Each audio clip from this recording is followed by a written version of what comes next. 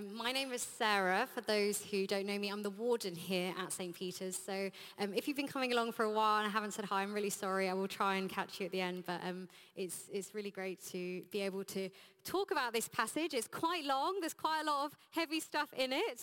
But we're going to jump right in. Just going to take off this.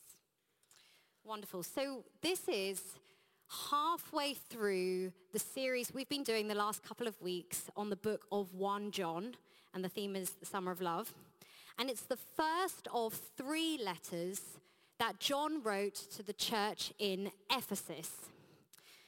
Now, I'd like to give this message the title, Build Your Church, because these letters are about the church.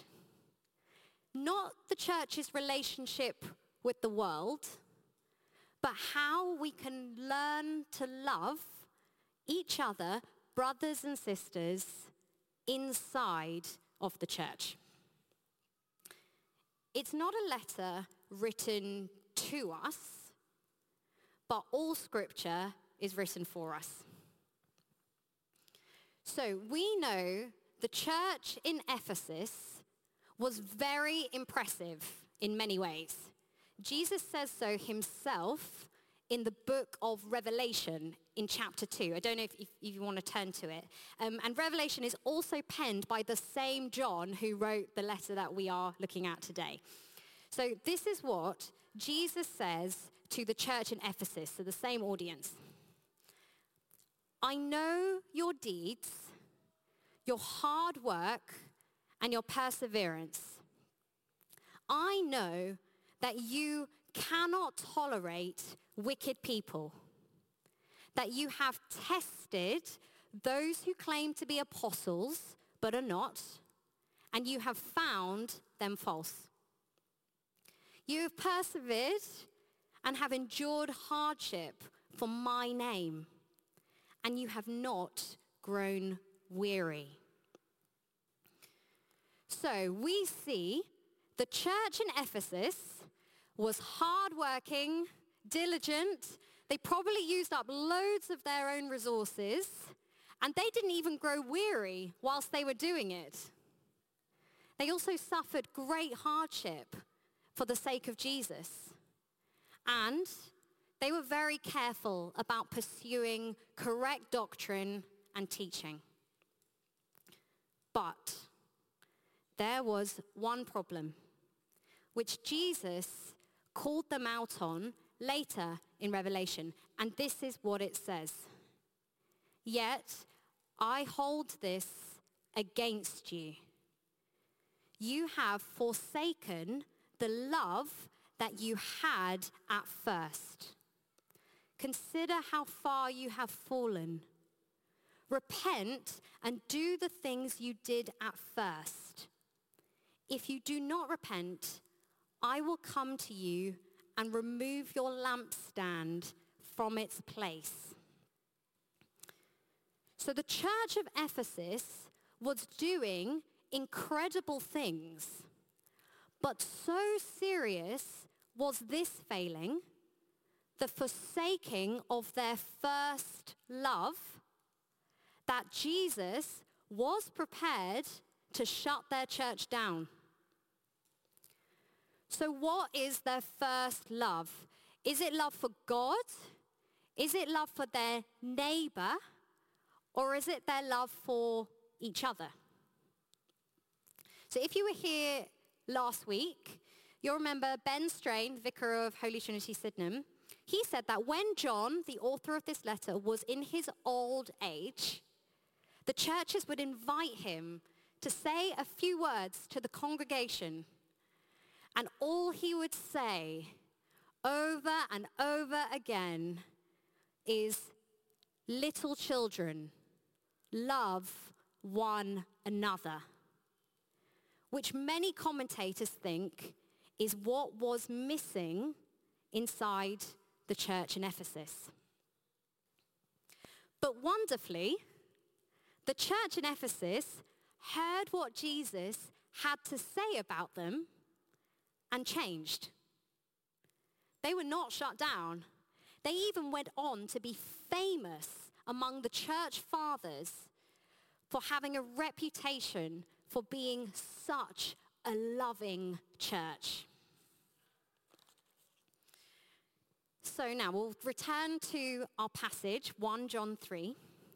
And as you will have heard, there's a lot in there. So I'm only going to look at a couple of themes that John highlights about what it means to love each other inside of the church. So the first theme I'm going to look at is to love each other means to deal with the state of our hearts in relation to one another. And the second theme is about the way we meet the material needs of our brothers and sisters. And I think those words that were shared just now actually really speak to these themes. So thank you so much for sharing them. Okay, so the first thing, what does John say about what it means to deal with the state of our hearts in relation to one another inside of the church? So to illustrate this, right in the middle of this chapter, verses 11 and 12, John references the story of Cain and Abel. And I'm going to read it, 11 and 12. Don't know if it's on the screen. Okay. For this is the message you heard from the beginning. We should love one another. Do not be like Cain, who belonged to the evil one and murdered his brother. And why did he murder him? Because his own actions were evil and his brothers were righteous. So the story of Cain and Abel is found in Genesis chapter 4 in the Old Testament. And to summarize the story, Adam and Eve give birth to Cain first and then Abel. They both work the land and they both give offerings to God from their produce. But God looks favorably on the younger brother's offering and less favorably on the older brother's offering. We are then told that Cain becomes enraged and jealous because of the favor his younger brother receives.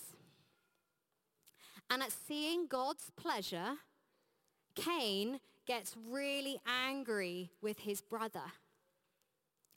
Despite God challenging him about his anger, Cain, who must have been so full of bitterness at this point, goes out into the field and kills his brother.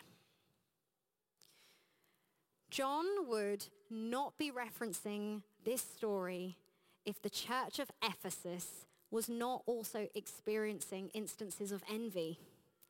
And while they may not be killing each other over it, Jesus also warns us about the envy and anger in our own hearts because it stops us from loving those around us in a Christ-like way. So at this point, I thought I'd share a bit of my own story about where I've experienced this because envy is something that I have really struggled with too. And I can relate to the older sibling envy. My brother and I went to the sort of schools that you have to take a test for. And we did practice tests beforehand to see how well we were doing.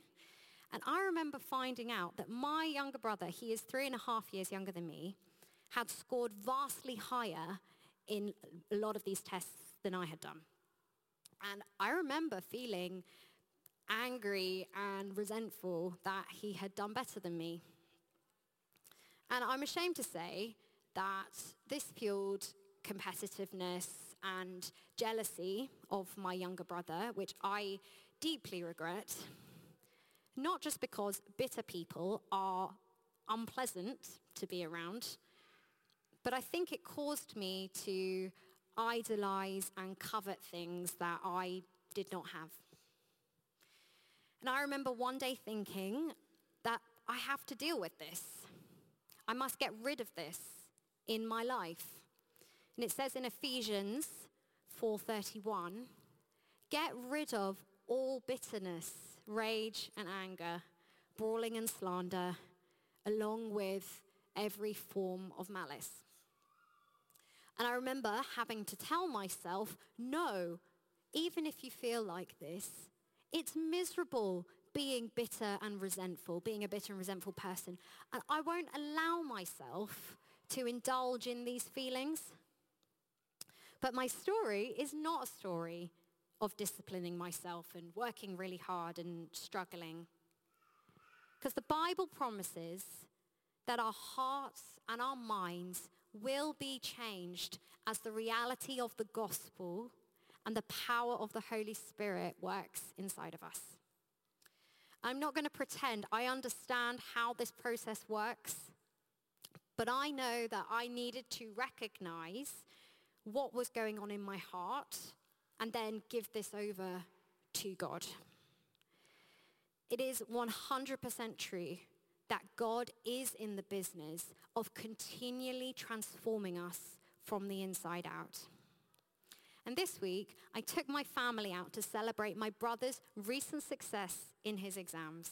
And it was wonderful. And I am so full of joy and pride that my younger brother did so well.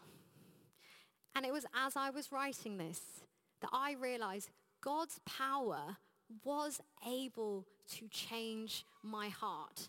So praise God. Thank you, Jesus. Okay, so I'm going to move now on to the second theme that I talked about earlier. And this is about the way we share our material possessions with our fellow brothers and sisters. I'm going to read verses 16 to 18 again in full. This is how we know what love is. Jesus Christ laid down his life for us. And we ought to lay down our lives for our brothers and sisters.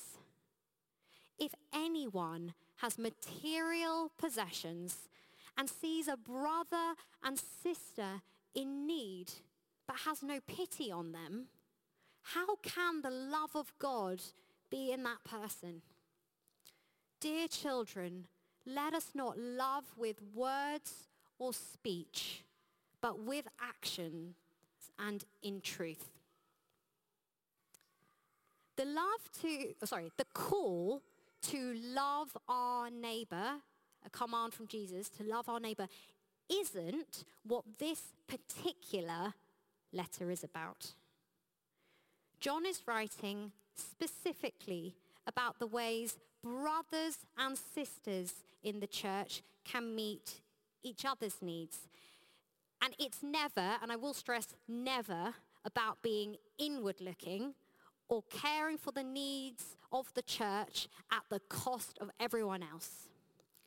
But it is about noticing the needs of those around us and supporting one another as much as we do to those outside of the church.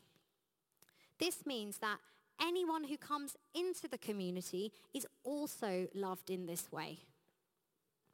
It's not an either or, loving those in the church and loving those out of the church. Both are just as important to God. So as I said, I'd like to title this talk, Build Your Church. Because God really cares about his church. And more than that, God wants to build his church. And Jesus says in Matthew 16:18 to Peter, "And I tell you, you are Peter, and on this rock I will build my church, and the gates of hell shall not prevail against it." We are called to preach the gospel and expand the church, but we are also called to care deeply about the relationships within the church we have, to love one another as Jesus loves us. But why? Why does this matter? This isn't about building some fancy community just for the sake of it. I've been recently listening to a song called Build Your Church. And it's by Elevation Worship and Maverick City Music, which is all about God's heart for his church and the particular authority God gives to his church.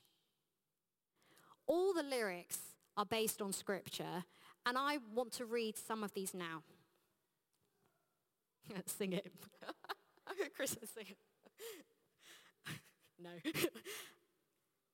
Upon this rock, you build your church, and the gates of hell will not prevail. When we bind and loose, we proclaim your truth. And in Jesus' name, we will not fail. The church that is full of the love of God for each other has the authority to bind all the powers of evil and to loose all the blessings of heaven through the agreement that comes in the power of prayer. But friends, in order to pray in this way, in order to strengthen the church, we must take seriously John's words. Little children, love one another. So shall I invite you, let's stand and let's take a moment to close our eyes. Maybe I'll read those lyrics again over us, and then I'll pass over to Chris to lead us in a time of ministry.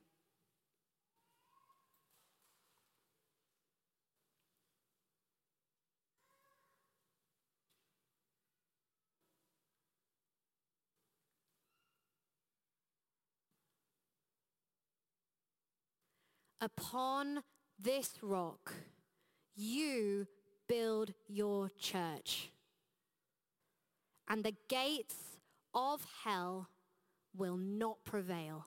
The gates of hell will not prevail, because this is the church of Jesus Christ. When we bind and loose, we proclaim your truth, and in Jesus' name, we will not fail.